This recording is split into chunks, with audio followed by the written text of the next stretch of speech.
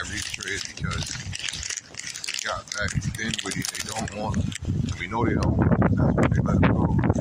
I think they had Dinwiddie while they had Kyrie. They didn't re-sign him or something like that.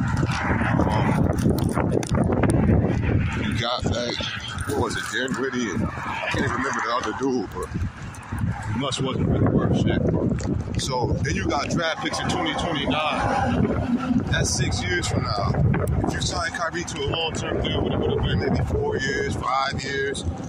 So the same difference.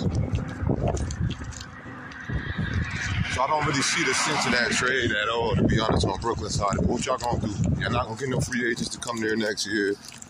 You're not gonna draft nobody significant because your track record proved that you can't draft well.